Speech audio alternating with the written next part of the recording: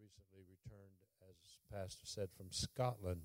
I was in South Africa earlier, about 45 days ago or so, and God really dealt with me, spoke with me, and told me, I want you to go to Scotland.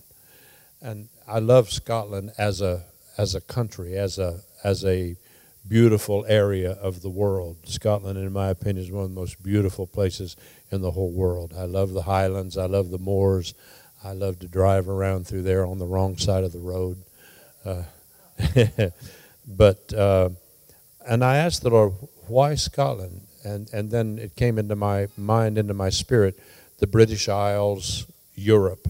Here we are working in Mexico. I'm also working in Canada right now in some very interesting areas. Mexico has become a hotbed for reformation and revival. And then, I have also been working towards South America, but South Africa, I won't take time to talk about that in detail, but we have an enormous reformation taking place also in Africa. Now, I know that many of you have root systems in the western part of Africa. I was actually supposed to be in Nigeria back early. It was in February, March, I think. I was supposed to be in Nigeria with Tunde. Yeah, and we were going to do the conference, and then things happened in the government. Some things changed. I was going from there on to South Africa, so I just went straight to South Africa, and we had an enormous happening in the spirit.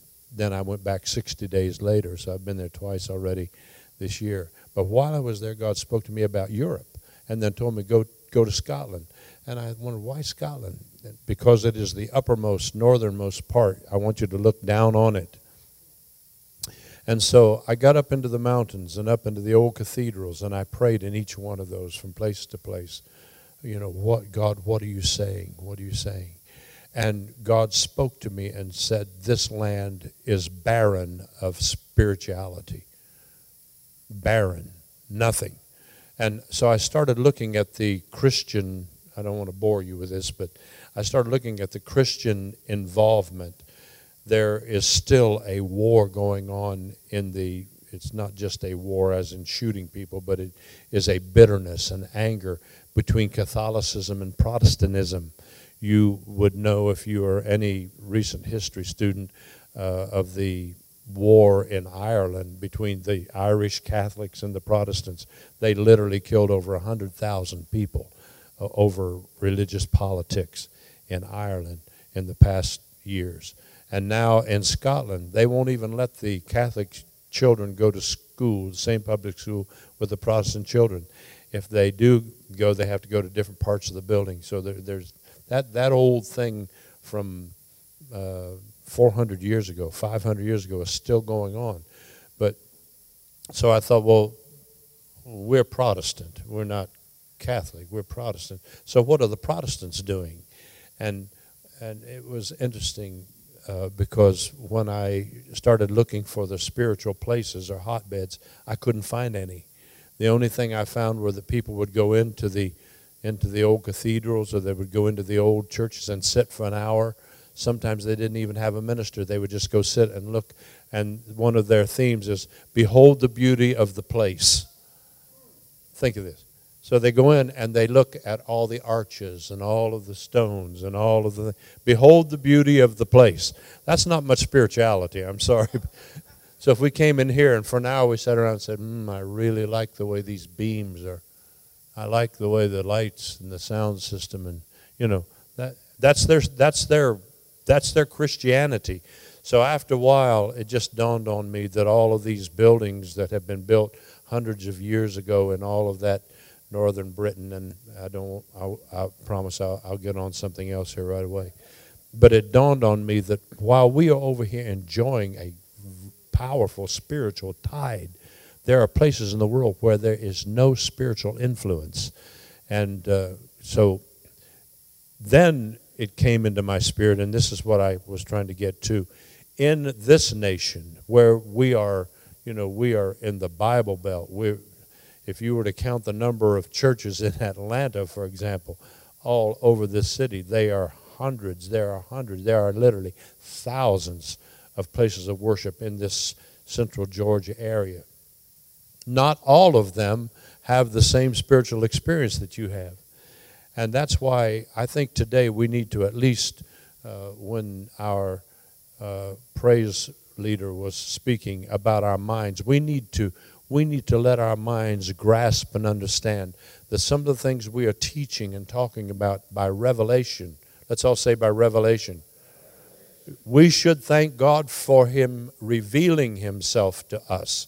We should be grateful and hungry for spiritual revelation, because it's possible to go hundreds of years, 400, 500 years, and never have Him revealed. And if you have that, there should be a deep hunger. Let's all say hunger. And hunger should make you want to reach out and grasp something. This happened to me in my ministry many years ago. I was pastoring in the building, Pastor, where you've been in Fort Worth, Texas. I was pastoring and had pastored about 10 years in that place. We had built $15 million of facilities. That's back a long time ago. That's nearly 40 years ago. We had built all of those facilities. We had all of those programs. We built townhouses and apartments and all of those things. And this was the largest church in my organizational structure internationally. And here I am, a young pastor, and all excited. And then I started receiving revelation.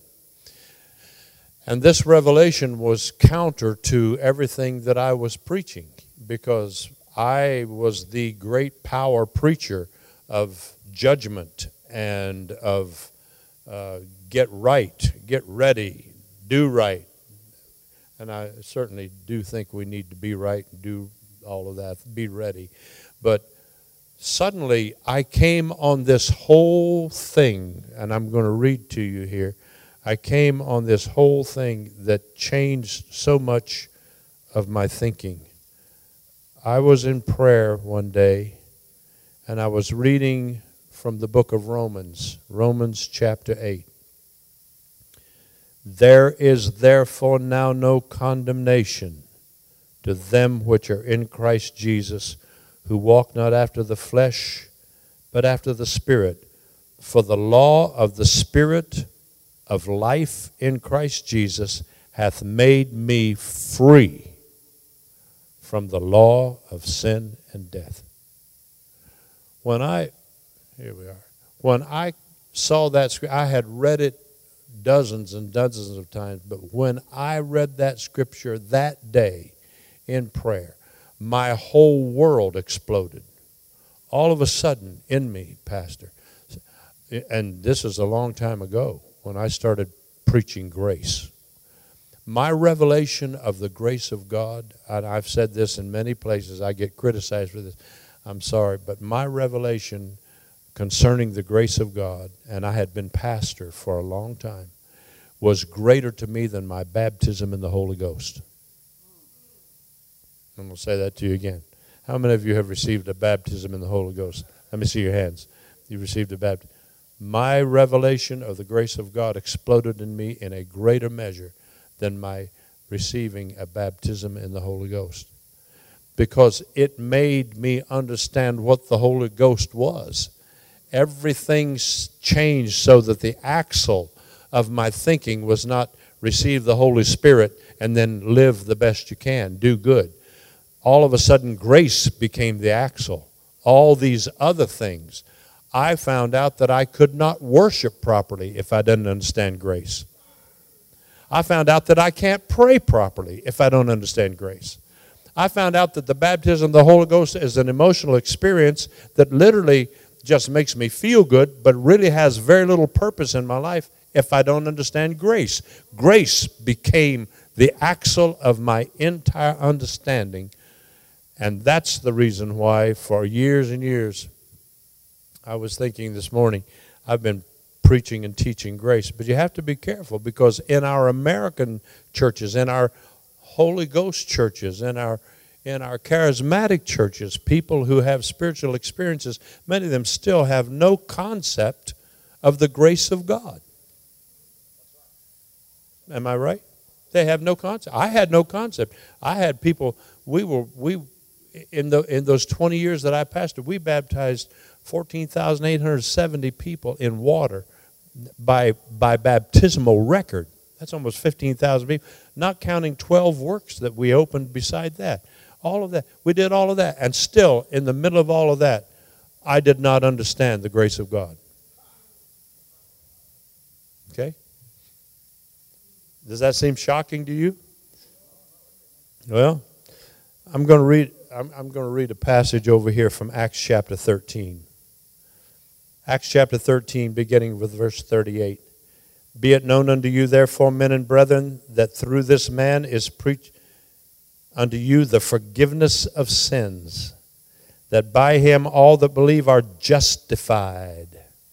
Let's all say justified. That all that believe are justified from all things from which ye could not be justified by the law of Moses. I'm going to do that again. And by him all that believe, and that's important, all that believe, okay, because it's by grace you're saved through faith, right. All that believe are justified from all things from which ye could not be justified by the law of Moses. Beware, therefore, lest that come upon you which was spoken of in the prophets. And I'm going to say this not because I think that you do not believe, but I'm going to read this to, I wish I could say it to all of the Christian churches in America, especially those who are still preaching the doctrine of law and grace together. Behold, ye despisers, and wonder, and perish. For I work a work in your days, a work which ye shall in no wise believe, though a man declare it unto you. This is how I see even in our day. I was thinking this morning, there's another preacher, another apostolic preacher that I wish were here today to preach instead of me. Okay, but there are several that I know, but the one that I wish were here, who is, in my opinion, the expert on grace, who, in my opinion, is probably the most literate and has the greatest revelation. Can I tell you who that is? Paul.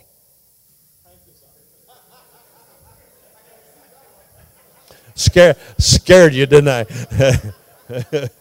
Scared you. I wish he were here today because he would not mince any words. Because if you put together, see, grace is like a faceless woman. I want you to listen to this. Grace is like an apparition. It's almost like something is there but not quite there. In order for grace to take shape and have meaning, then you have to put a nose, eyes, ears. That's where justification, sanctification, atonement, all of those put a face on grace.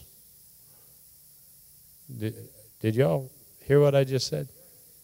All of those things. So what we're talking about, when I'm talking today, and I'm going to be talking about justification by faith.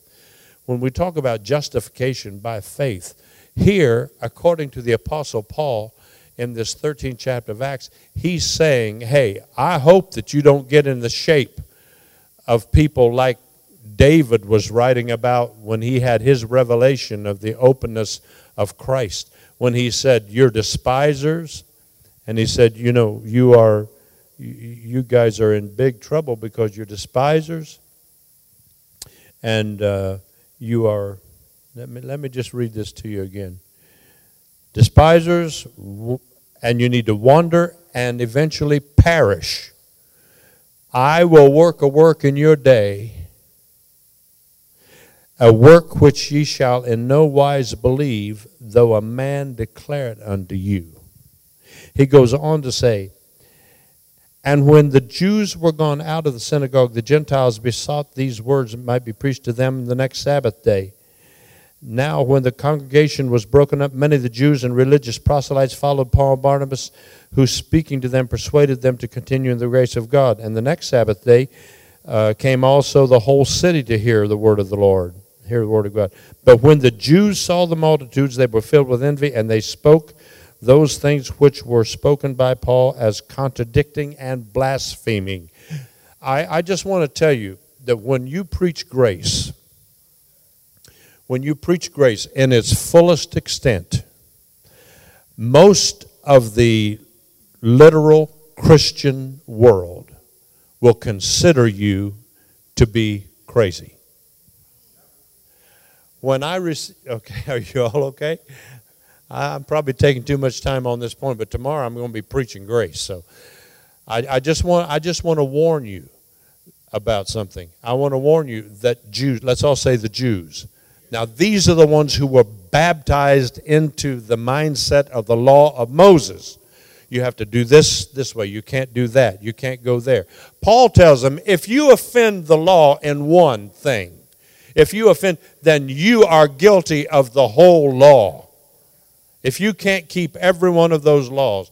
And then the scripture also says, and that's why I wish Paul were here, because I read all of the scriptures early this morning concerning justification, sanctification, atonement. When we talk about justification, you know what the word literally means? To be acquitted. Let's all say to be acquitted. Yeah. You stand before a court. You know you're guilty as you can be. And yet, the verdict comes back and says, you're not guilty. Let's all say, I'm not guilty. That's why Paul, in the 7th chapter, said, I am really a mess. Because the things I would not do, I do. The things I would do, I do not. Oh, wretched man. Now, he's talking about his humanity. Oh, wretched man that I am. Who shall deliver me from this body of death? And he uses there an euphemism. He uses there a picture of old Roman cruelty. When a man was guilty of killing another man, they would take the body of the man that he killed often, and they would put it on his back. They would take leather straps, wrap it around him, and then they would wet those straps so that they would shrink, so that that body was literally bound to him, so that he would walk around with that corrupting, rotting, maggot-ridden slime, so that the death of that man became his death. The same corruption that was hanging on his back that he couldn't get rid of ate into his body. The maggots got in his body. The rot got in his system. So the thing that he was carrying killed him, because he was guilty. O wretched man that I am, who shall deliver me from this body of death? And then the next line, 8:1. Thanks be to God who giveth us the victory. There is therefore now how can there be no condemnation when the things you would do, you don't do, the things you would not do, you do. You still have a fleshly, human fallacy, and yet Paul says you're not guilty. You are free. You are acquitted. The verdict comes back not guilty. The verdict comes back. See, I preached that message that when you repent of your sins, you are water baptized. You receive the baptism of the Holy Spirit. Now, everything you've ever done in your past is we erase the board up until this evening. Right? Now, you are, boy, we should have shot him right there. After I started receiving a revelation of the grace of God, I realized we should have put him under the water and held him until the bubbles stopped coming up. Because right at that moment, they were saved. Secure. And as soon as they got out of the baptistry and got in the car and went to the house, Oh, my God. I mean, there's all kinds of stuff going on. They're human beings. They're doing things. They're saying things. My whole pastorate was trying to put out fires, Did you hear about what so-and-so did? I heard the other night that so-and-so, these folks have had these problems, and they're fighting, and the kids they're divorced, and this is going on, all this human stuff going on. And so we're always trying to get them to come back and pray back through. You follow what I'm saying? You got to. What does that mean? That means, okay, I'm saved and then I'm lost, and then I'm saved and then I'm lost. I've told you, when I was in high school, it was a terrible situation for me, because here I was loving God, loving everybody, wanting to do right, felt like God was wanting to use me. My mother gave me great advice. She said, Marky, that was my name. Marky, here's what you do. When you have bad thoughts and you do things you shouldn't do, put your head down on your desk and just plead the blood of Jesus and ask the Lord to take those things away, because the Lord could come at any moment, and you don't want to get caught, Are you okay? You follow what I'm saying? And so I'd be sitting in study hall, and I was doing perfectly fine. Praise God. I love you, Jesus. And then this real pretty girl would walk by. I go, oh, Jesus, forgive me, oh God. Jesus, I rebuke the devil in Jesus' name. Now I'm saved. Wow.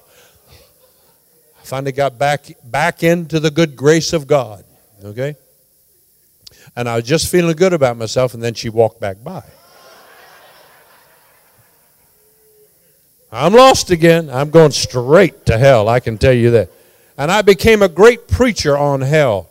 I became a great preacher on judgment. I was renowned in the world. They called me from all over the world to come and preach and scare the devil, to scare the hell out of everybody. That's right. And then I came on these terrible scriptures. There is therefore now no condemnation. And I started saying, well, no. As long as I can just do right and stay in Jesus. And then it started dawning on me. I could not in my flesh ever. I could never do well enough. Paul already said it. He said, the things I would not do, I do. The things I would do, I do not. He's already confessing that in his flesh there is no good thing. Nothing.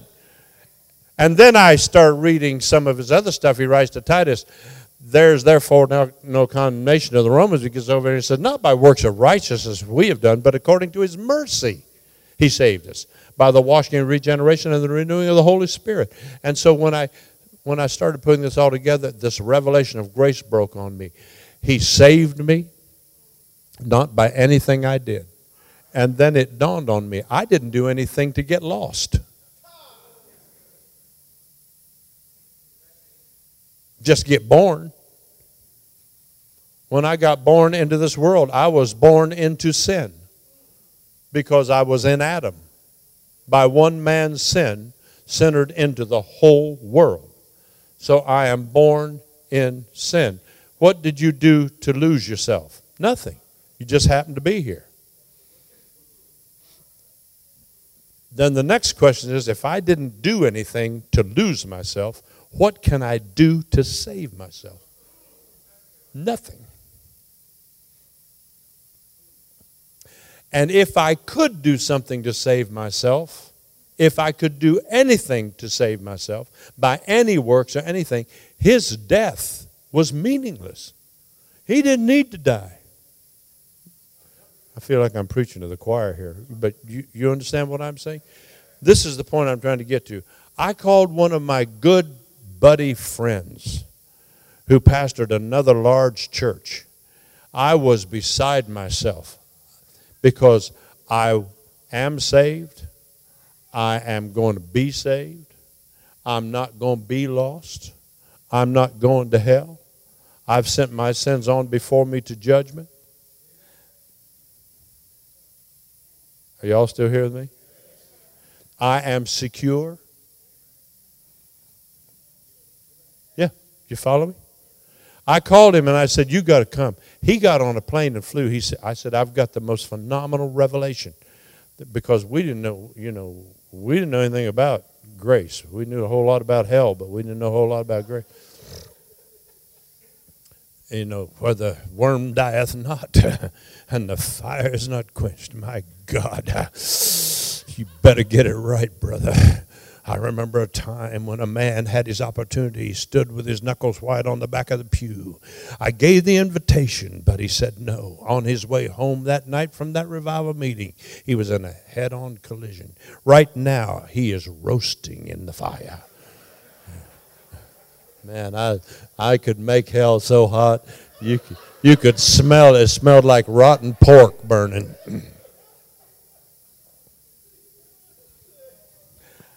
This is my pastor friend. This is somebody I can confide in. And I said, listen, you got to listen to this. So I started telling him, you know what? I was chosen in him before the foundation of the world. The only reason I'm here right now, if he had not, I would not even be saved. I would not even be knowing him if he had not preordained my being here. The very fact that I am here, Kenneth, the very fact that I'm here means he chose me. Not only that, he knew me before I was formed in my mother's womb. Not only that, but hey, you know what? He didn't just call me to the ministry or call me to do the work that I'm doing just because I got saved. Hey, he called me to do that before I was ever born. He already had in mind who I was. He came to get, I told you that when I was here last time. He did not save me because I was lost. Anybody remember? Boy, that still shuts everybody down really cold. He saved me when I was lost, but he did not save me because I was lost. He saved me according to his own purpose and grace, which he purposed in himself before the world was. Before there was a world, before I was, he already had eternally purposed who I was and what I was going to become in the kingdom of God. So I'm unloading all of this and saying, you know what? He saved me. And he didn't just save me, but he washed me. And he acquitted me. Past, present, can I say it? And future. I said, that's the good news, Kenneth. That's the good news. The gospel is good. It's not bad news. It's good news. What I could never do, what the law could never do. He did it for us. He has washed us completely. Past, present, future. He said, man, you are in heresy. And the next thing he said was, that's too good to be true. If I were going to take a text somewhere, that's what I'd take. Too good to be true. Because we consider that, but then it never dawned on him, not to this moment, but it dawned on me the reason why I love him so much.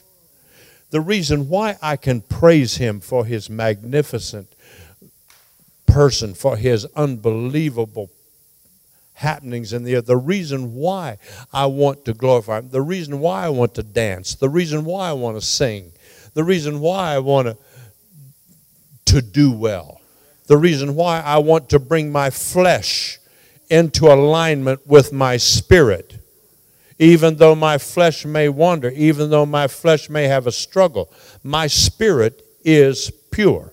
He has washed me. Are you still here with me? If I get off course here, Pastor, you can straighten me out. But you said I could teach on, he has reconciled me. He has justified me. That means that he has tallied the books. Not just one time until I do something else. And now I've got a deficit. And then I do something else. Now I've got a deficit. This is not a bank statement. So much taken, so much put back in, so much taken. No, he once and for all erased it, put my name down and said, I'm going to put him in me. So that any time the justice of God makes a requirement on this man, They have to see me.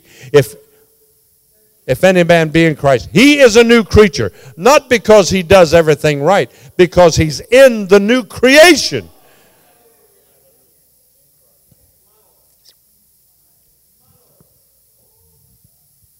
So by one man's sin, death entered into the whole. But by one man, say by one man, not by what I do, but by what he's already done.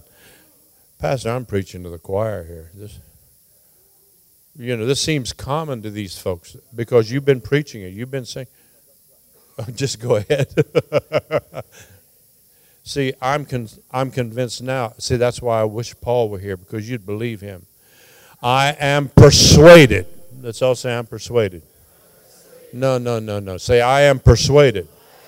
I'm persuaded that neither life nor death, watch this, nor principalities or powers,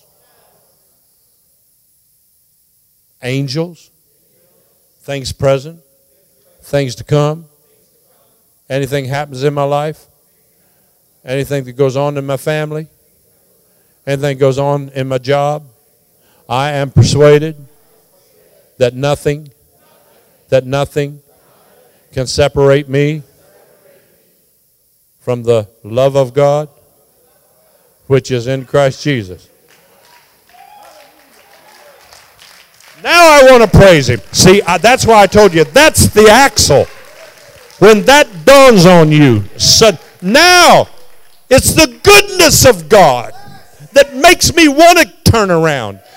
It's the goodness of God that leadeth men to repent, not the fear of hell. It's the goodness of God.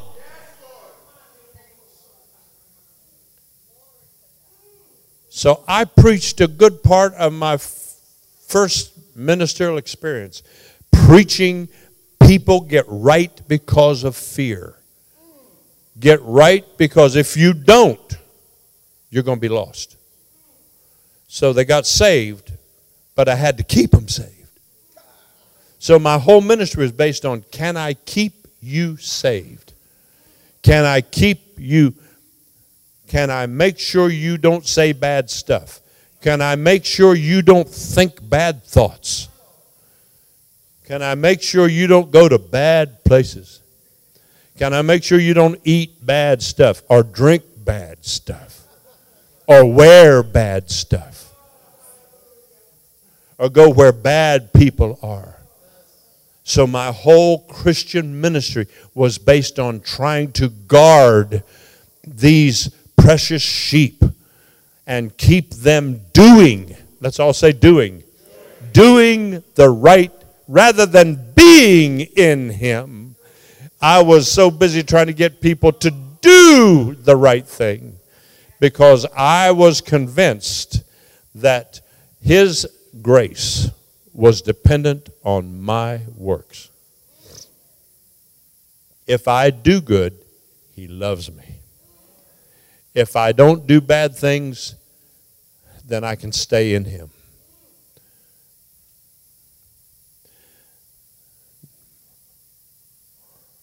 Yeah. See, our problem, that's why I wish Paul was preaching this morning. Because he would say, I think probably he would say, well, here's the situation, okay? Where there is no law, there's no transgression. What does that mean? Well, let me ask you this. Was it wrong? Was it a sin for Cain to kill Abel?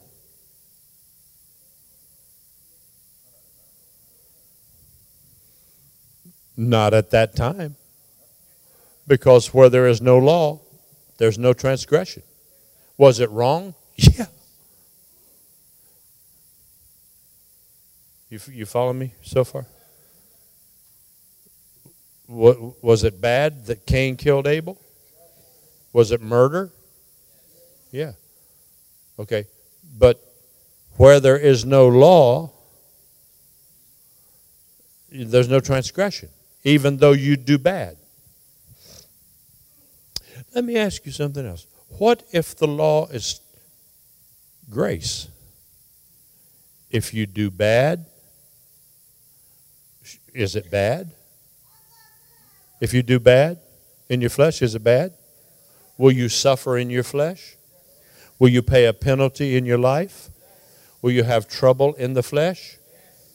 But the question is, where the law has been taken away, is there any transgression? No. Because he fulfilled the law. He paid for that. Even though you will in your life struggle because of things you do or things you say. You say, well, it's not a sin. Well, if it is a sin and sin is revealed by law, then the law also has been fulfilled, or the penalty has been fulfilled, because Jesus paid it all. Now, this is where I get in a lot of trouble. Can I talk about love a little bit? Okay, well, I can't talk about love or the law of love unless I talk about the other laws. Remember, I just got through saying, for the law of the Spirit of life in Christ Jesus hath made me. That's what set me free. It hath made me free from the law of sin and death. What's the law of sin and death? You sin, you die. You sin, you die. She walks by, I'm going to hell. I pray, I'm going to heaven. She walks by, I'm going to hell. Sin and death. And it was sin. Oh, yeah. In my mind, it was serious sin. I mean, hey, I was 16 years old, 17 years old. It was sin. I promise you. It's bad. But I got it all right there in about 5 minutes. I had it all straightened out. Then now it's sin again. Sin, death, sin, death, sin, death. I lived my whole life every night. When I got on an airplane, when I was a pastor, I got on an airplane, I'd say, Lord, I want you to wash me in your blood. If this plane goes down, I want to be sure that I got everything right. I want you to forgive me, Lord, for this. And I know I had I said some things this week that I answered some ways I shouldn't have, my attitudes. But Lord, just wash my attitude, wash my mind, Well, I should be doing that anyway. I should want my flesh to come into alignment but my spirit. See, I was considering this law of sin and death. This is the struggle. Is in Christianity where you have grace, but you still have law. We are not free from the law of sin and death. In Christ, the law of the Spirit of life in Christ Jesus is that He paid the price. My sins are gone. Not only what I did, but what I'm doing and what I will do is already paid for. He has justified, that means He has brought the balance to level. I am justified. He has reconciled. Let's all say reconciled. He's reconciled. The reason why, now this takes me back. The reason why is because the justice of God demands and requires penalty for sin. God is a God of righteousness. You cannot sin and not have a penalty, right? You cannot. I'm boring these people to death. Am I boring you all to death? Okay. You cannot do evil and not have a penalty. Now, in the flesh, people are going to suffer in the flesh for things they do. But in my spirit, my whole spirit, if I do what I'm not supposed to do, there's got to be a penalty paid for that. Right? That's right. There's got to be. Why was that? It's all based in another law, because there are 3 laws, not just 2. One is the law of sin and death. You sin, you die. Then we've got another law, the law of Spirit of life. And how many laws did I say there are? 3. Okay. So what's the first one? Law of sin. You sin, you die. And that's the one where we keep trying to get right all the time. If I live right, then I'm saved. If I don't live right, I'm lost. Okay? Sin and death. Sin and death. Paul said, I would not have known sin but by the law. If it hadn't been for law, I wouldn't have known what was sin and not sin. So actually what the law did not create sin. The law only showed what sin was. it showed that if Cain kills Abel, that's sin. That's wrong. The law made evil sin, or what God considers falling short of what he has set as the mark. So, am I clear on that? Okay. So the law, for example, under Moses and the law of tithing, 10%. 10. I don't think it's just a percent, but 10. We say, well, the tithe was the law. That was the law. Really? Well, it was the law because the law showed what it was and what it was for. But do you remember the 500 years before the law? Just like Cain killed Abel, that was wrong, but it was known to be sin after the law. Well, Abraham paid tithe to Melchizedek 500 years before the law.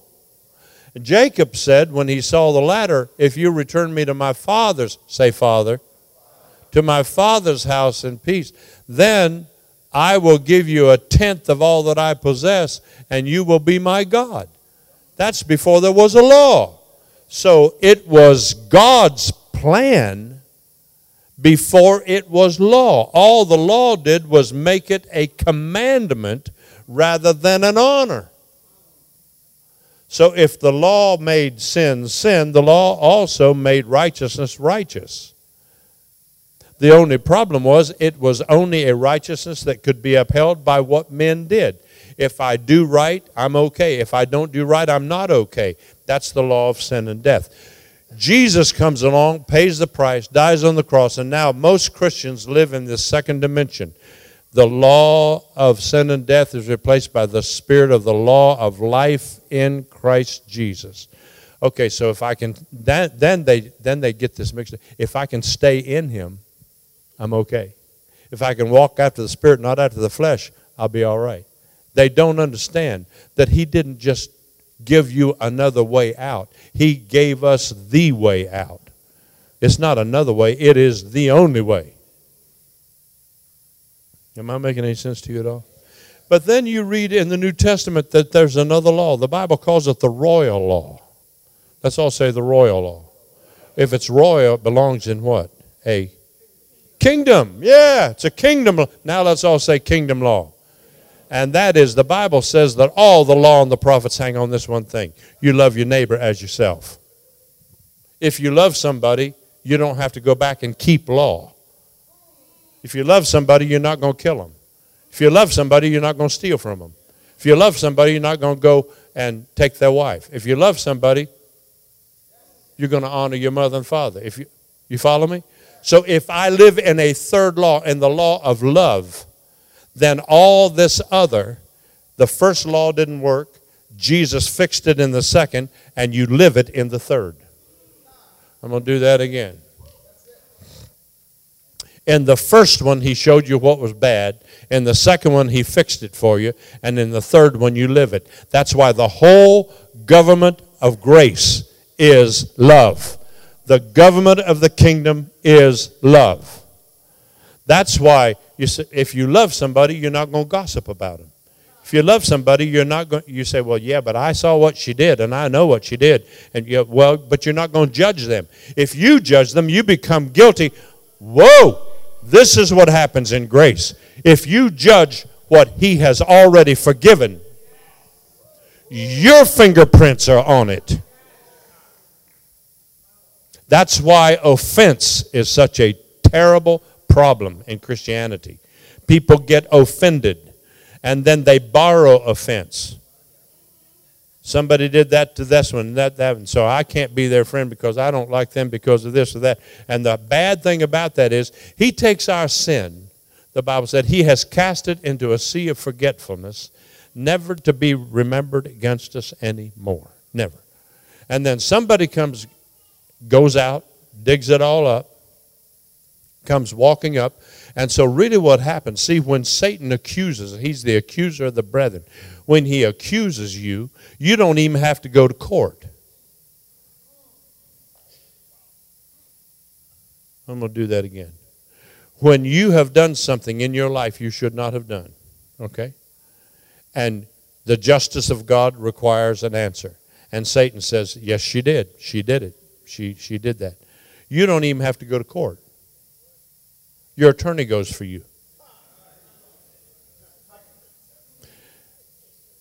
Here comes Jesus, my counselor.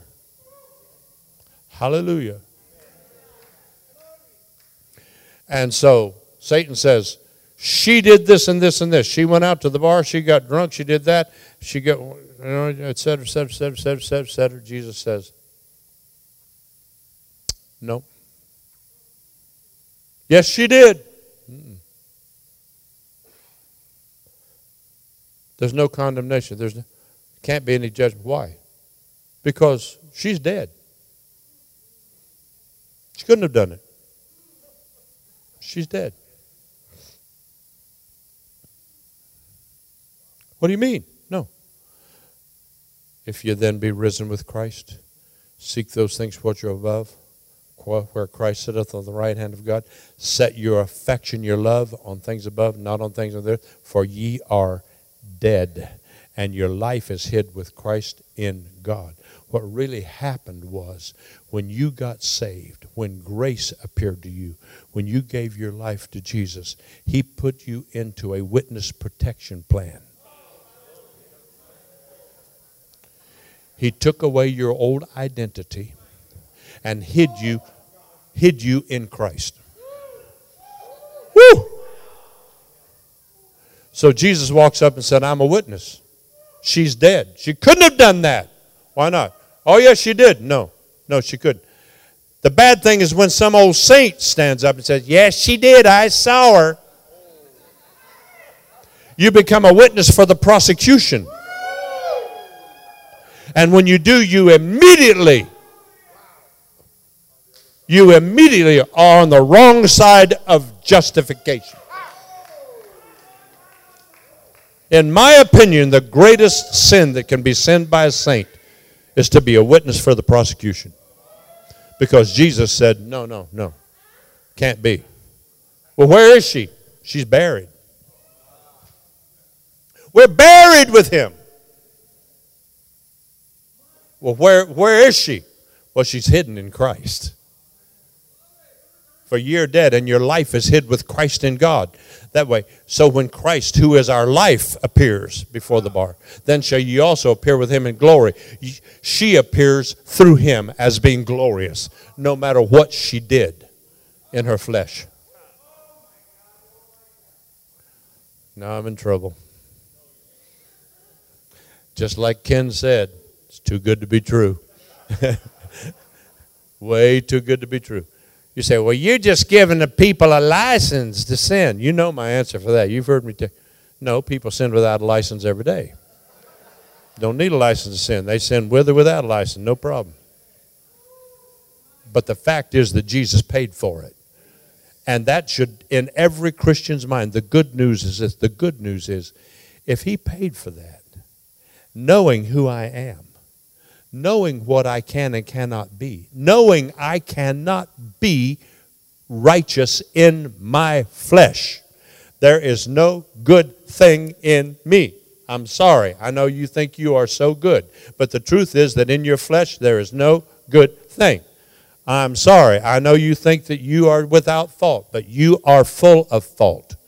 You are full of flesh born into this world has. You say, well, I haven't done a thing. Yeah, but what you been thinking about? Where's your mind been? Where's your heart been? Where's your attitude been? If I could have fixed all of that by things I can or cannot do, He would not needed to have come. There would have been no need for Him to die. And that's why if you stand up before and you keep repenting over and over again for the same thing. Now, to repent means to turn away from. But really, John the Baptist said, the Lamb is coming. Once the Lamb gets here, repent ye, for the kingdom of heaven is at hand. It's not just repenting from sin.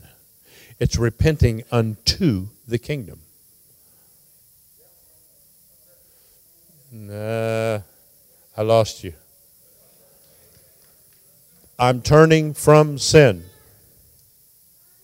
How many times have I done this right here in this space? I'm turning from sin. Now, I'm from it. I'm trying to get away from it. I don't want sin to have dominion in my mortal body. I don't want it to reign. Say, I don't want it to reign. I don't want it to become king. I want him to become king. Okay? That's why my growing in grace, we'll talk about it tomorrow, growing in grace and knowledge means that the more I understand about his grace, the more my flesh comes into alignment with his redemption. The less I know about grace, the more I'm prone to sin. That's why if you preach sin, people sin. Because you preach a sin consciousness. And they are constantly conscious of what they're doing and not doing as being good or evil. But if I preach grace and the love of God, I want so much more because now I'm not just repenting from something. I'm doing the same thing, I'm turning, but I'm repenting unto something. I'm not just trying to get out of the law of sin and death. I'm trying to get into the law of love. I got sidetracked a little bit when I started talking about how the bad thing in the world is that when I go out and dig, I'm going to do this again. If I go out and dig up somebody else's fault or their sin, and if I come walking in with that suitcase into the courtroom, okay, and I set it down and say, Your Honor, I was there, I saw her, I saw him, he did it, he said that, boom, evidence right here. My attorney says, would you check the fingerprints, please, on that bag?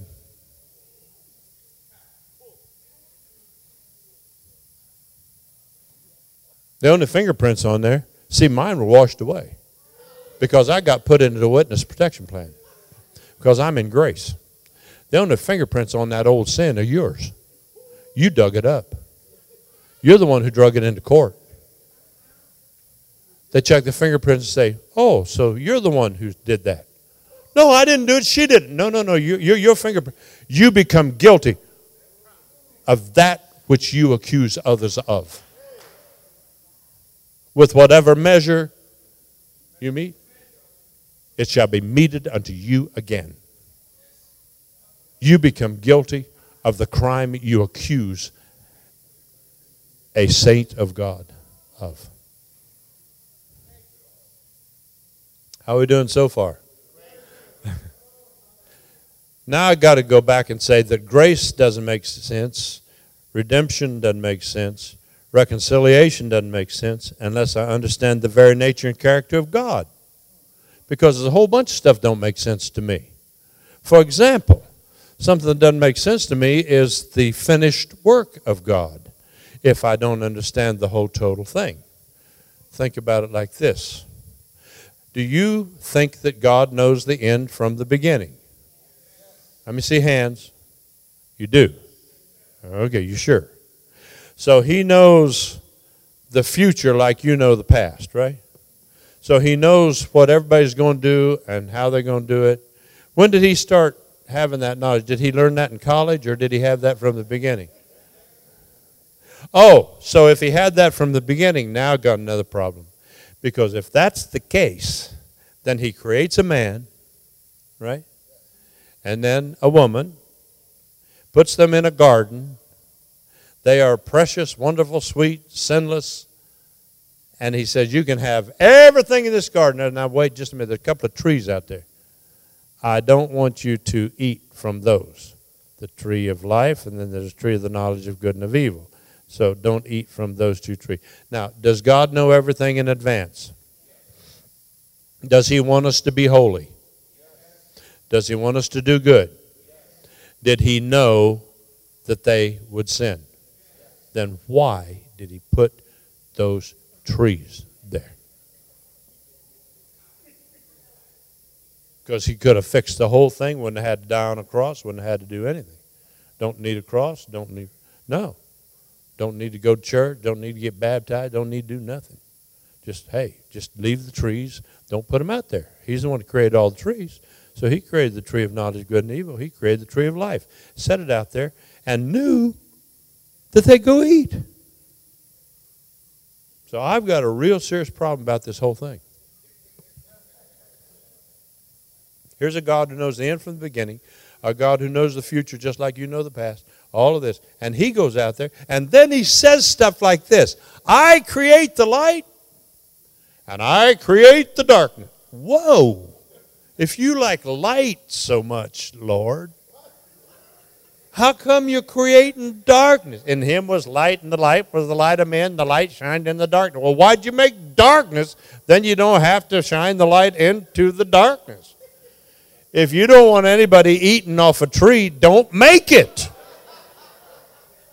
I mean, you're the boss. You're in charge.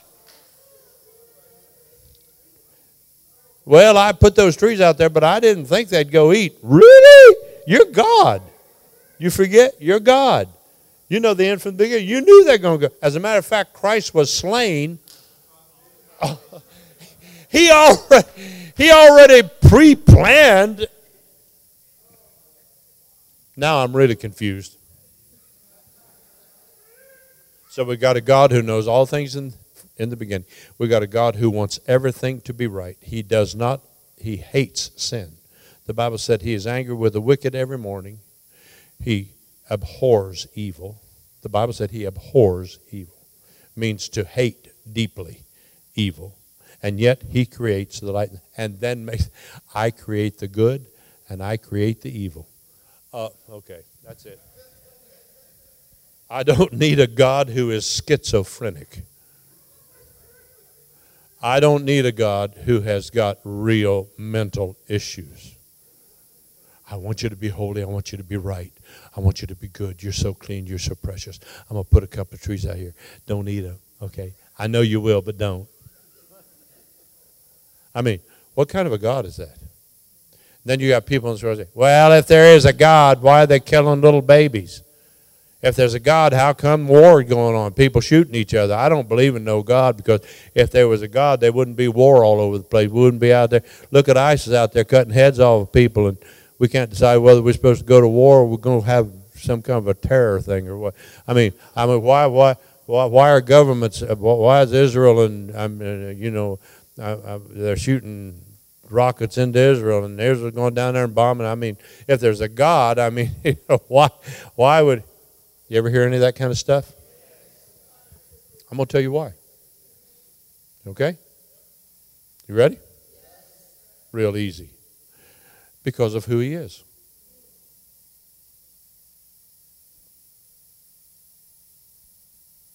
Why are we having a war? Because of who God is. Why are we having a war? Why do men do evil? Because of the very basic nature of God himself. Now it's quiet. What is the very basic nature of God? God is,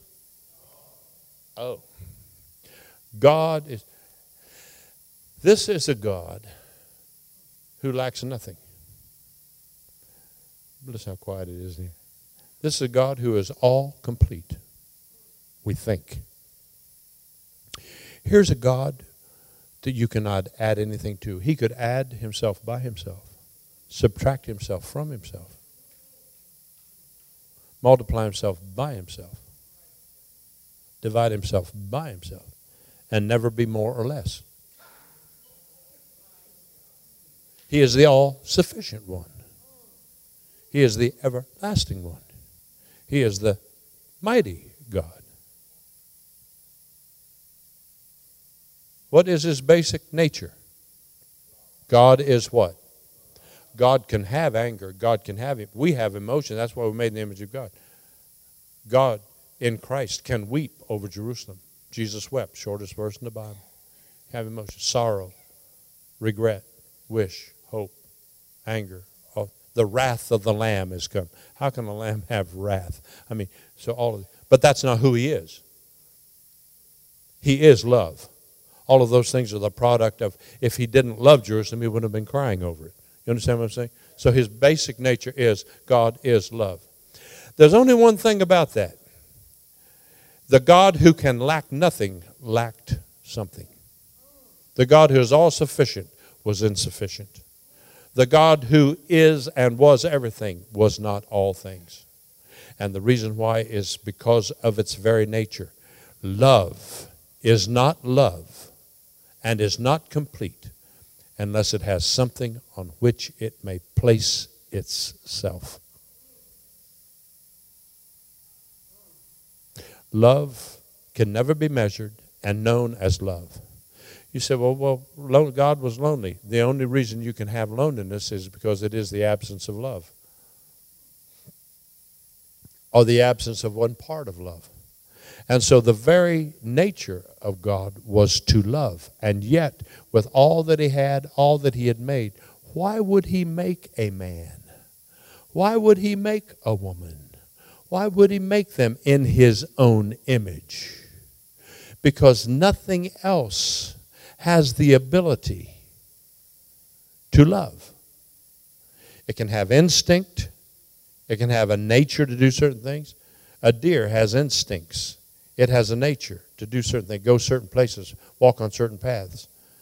You say, well, look how that mother loves its baby. That's an instinct. That's not an emotion. Only a human being has the ability to truly love. Are you all following me at all? And love cannot be fulfilled unless it has something on which it may place itself. And so God made something on which he could place his love. And that's when he made you.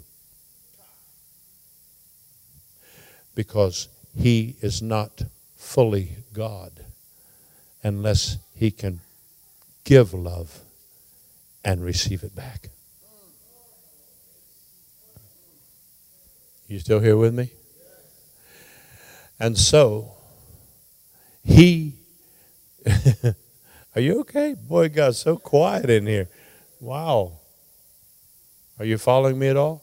And so his very nature drove him to create something that could receive love and then return love. Because love is not fulfilled unless it is returned. But it cannot be returned unless it has something on which it may place itself. It's like a depth finder on a fishing boat. It goes, boom, hits the bottom, comes back. It's like radar. Boom, it hits a plane, comes back. It becomes a blip on the screen. There's no blip on the screen if there's nothing for it to touch. If love goes out and there's nothing for it to touch, then it just keeps going out, and empties itself. And then it goes out and out and out and becomes emptier, and goes out and out and out and becomes emptier, and goes out and out unless it can hit something. Boom. And then something comes back. So God was unfulfilled because of who he was. He was love, and could not be fulfilled unless he had something on which he could place himself and have it come back. And then the next facet of love is not love at all unless it has a choice. It has to choose to come back. That's why the boy will say, oh, you look really pretty this evening. You look really nice. Yeah. What's he doing? He's trying to court this girl. I love your hair. Oh, your eyes are like deep pools of water. Listen to old Solomon. Her neck was like an ivory tower. Now, he said some other stuff too. I won't go into any more detail on it, because evidently he was looking at more than we're supposed to be looking at. But you follow what I'm saying? And so what happens? After a while, he's looking for her to give something back. I really like you too. You do? Woo! Now we got something going on. That's all I'll say. We got something going on. See, God didn't have nothing going on until he had something that could feed. I think I'm losing this battle. Am I? And love cannot be love unless it has a choice. And so he put the choice out there and said, look, keep walking with me in the garden. Keep walking with me in the cool of the day. Let's keep this. But he already knew that man was incapable. And so he already planned a plan so that he could redeem or buy us back. But the whole point was, in buying us back, what if he just brought us back to our natural state? If all he did was redeem our bodies, then we start over again in the garden. But if he redeems your spirit, are you all still here? If he redeems your spirit, and he says, I'm doing this once and for all, so that nothing that you're doing, see, that's what people say, I don't believe in eternal security. Well, I believe I'm eternally secure in him. I'm sorry. But I truly believe that I am complete. Let's all say complete in him. I'm not complete in myself, but I'm complete in him. Because what he did was he took away the possibility of in my spirit, of going back and forth and back and forth and back and forth and back and forth. He took that all away.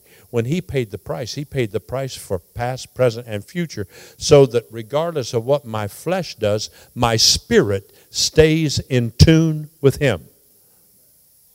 I am complete in him, who is the head of all principalities and powers.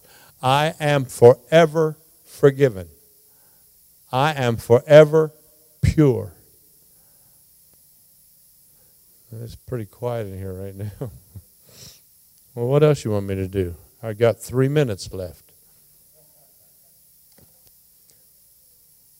What I really need to do is to say, it seems too good to be true. Because in my flesh, knowing my weakness, knowing my frailty, the first thing I say is, oh man, what a big excuse. That's because forever and ever we have preached the law of sin and death. We really have never grasped, we've never really grasped the grace of God. Yeah. You know the grace of God. I wish Paul were here. How that he who was rich for our sakes became poor, that we through his poverty might be made rich. Wow. For what we cannot do, because we're weak in the flesh, God sending his own Son in the likeness of sinful flesh and for sin, condemned sin in the flesh, that the righteousness of God might be fulfilled in us, who are not walking after the flesh. We're not judging after flesh, who walk not after the flesh, but after the Spirit. I don't know, Pastor, I got them all quiet. I don't know, what did I do? What did I do? Are you all okay? There's therefore now only just a little bit of condemnation. But so see, I need a lesson now, and that is in something I call self-condemnation. Because Jesus looked at a woman who was caught in the very act of adultery. Nobody came and said, I got this woman, somebody said that she was caught in the very act of adultery. And she's thrown down at Jesus' feet. They pick up stones. They're going to stone her to death. Jesus looked at her, and then he wrote on the ground. He did this thing. And then he looked at her and said, Woman, where are thine accusers? And she said, Lord, I have none. Let's all say, Lord, I have none. And he said, neither do I condemn thee. Go and sin no more. I'm just telling you that the greatest thing that can ever happen in your life is, you say, well, I got saved. That's a wonderful thing. But the whole thing is, if it dawns on me what that salvation means, if you know what comes in that package, the Bible says that by grace are we saved through faith. It is the gift, and that's what we'll be talking about tomorrow, the gift of God. Finding grace. Finding grace. That Noah found grace. Okay. If I may find grace in thine eyes. David found grace. Come boldly to the throne of grace that you may find mercy and grace. You have to find grace. So we'll talk about it tomorrow. You have to find grace. Now, the question is whether or not we can receive the good news and let the good news reign in us. Something happened in my life when that took place. Something happened in my life. All of a sudden, my praise got more powerful. My love got richer. My giving got more faithful. Everything in my Christian life became more exciting. Because I realized suddenly, He's not here to condemn me. He's here to justify me. I am justified by faith. Let's all say justified. I'm justified. What does that mean? What's the word justify mean? Yeah. I don't know anything. My debt is paid.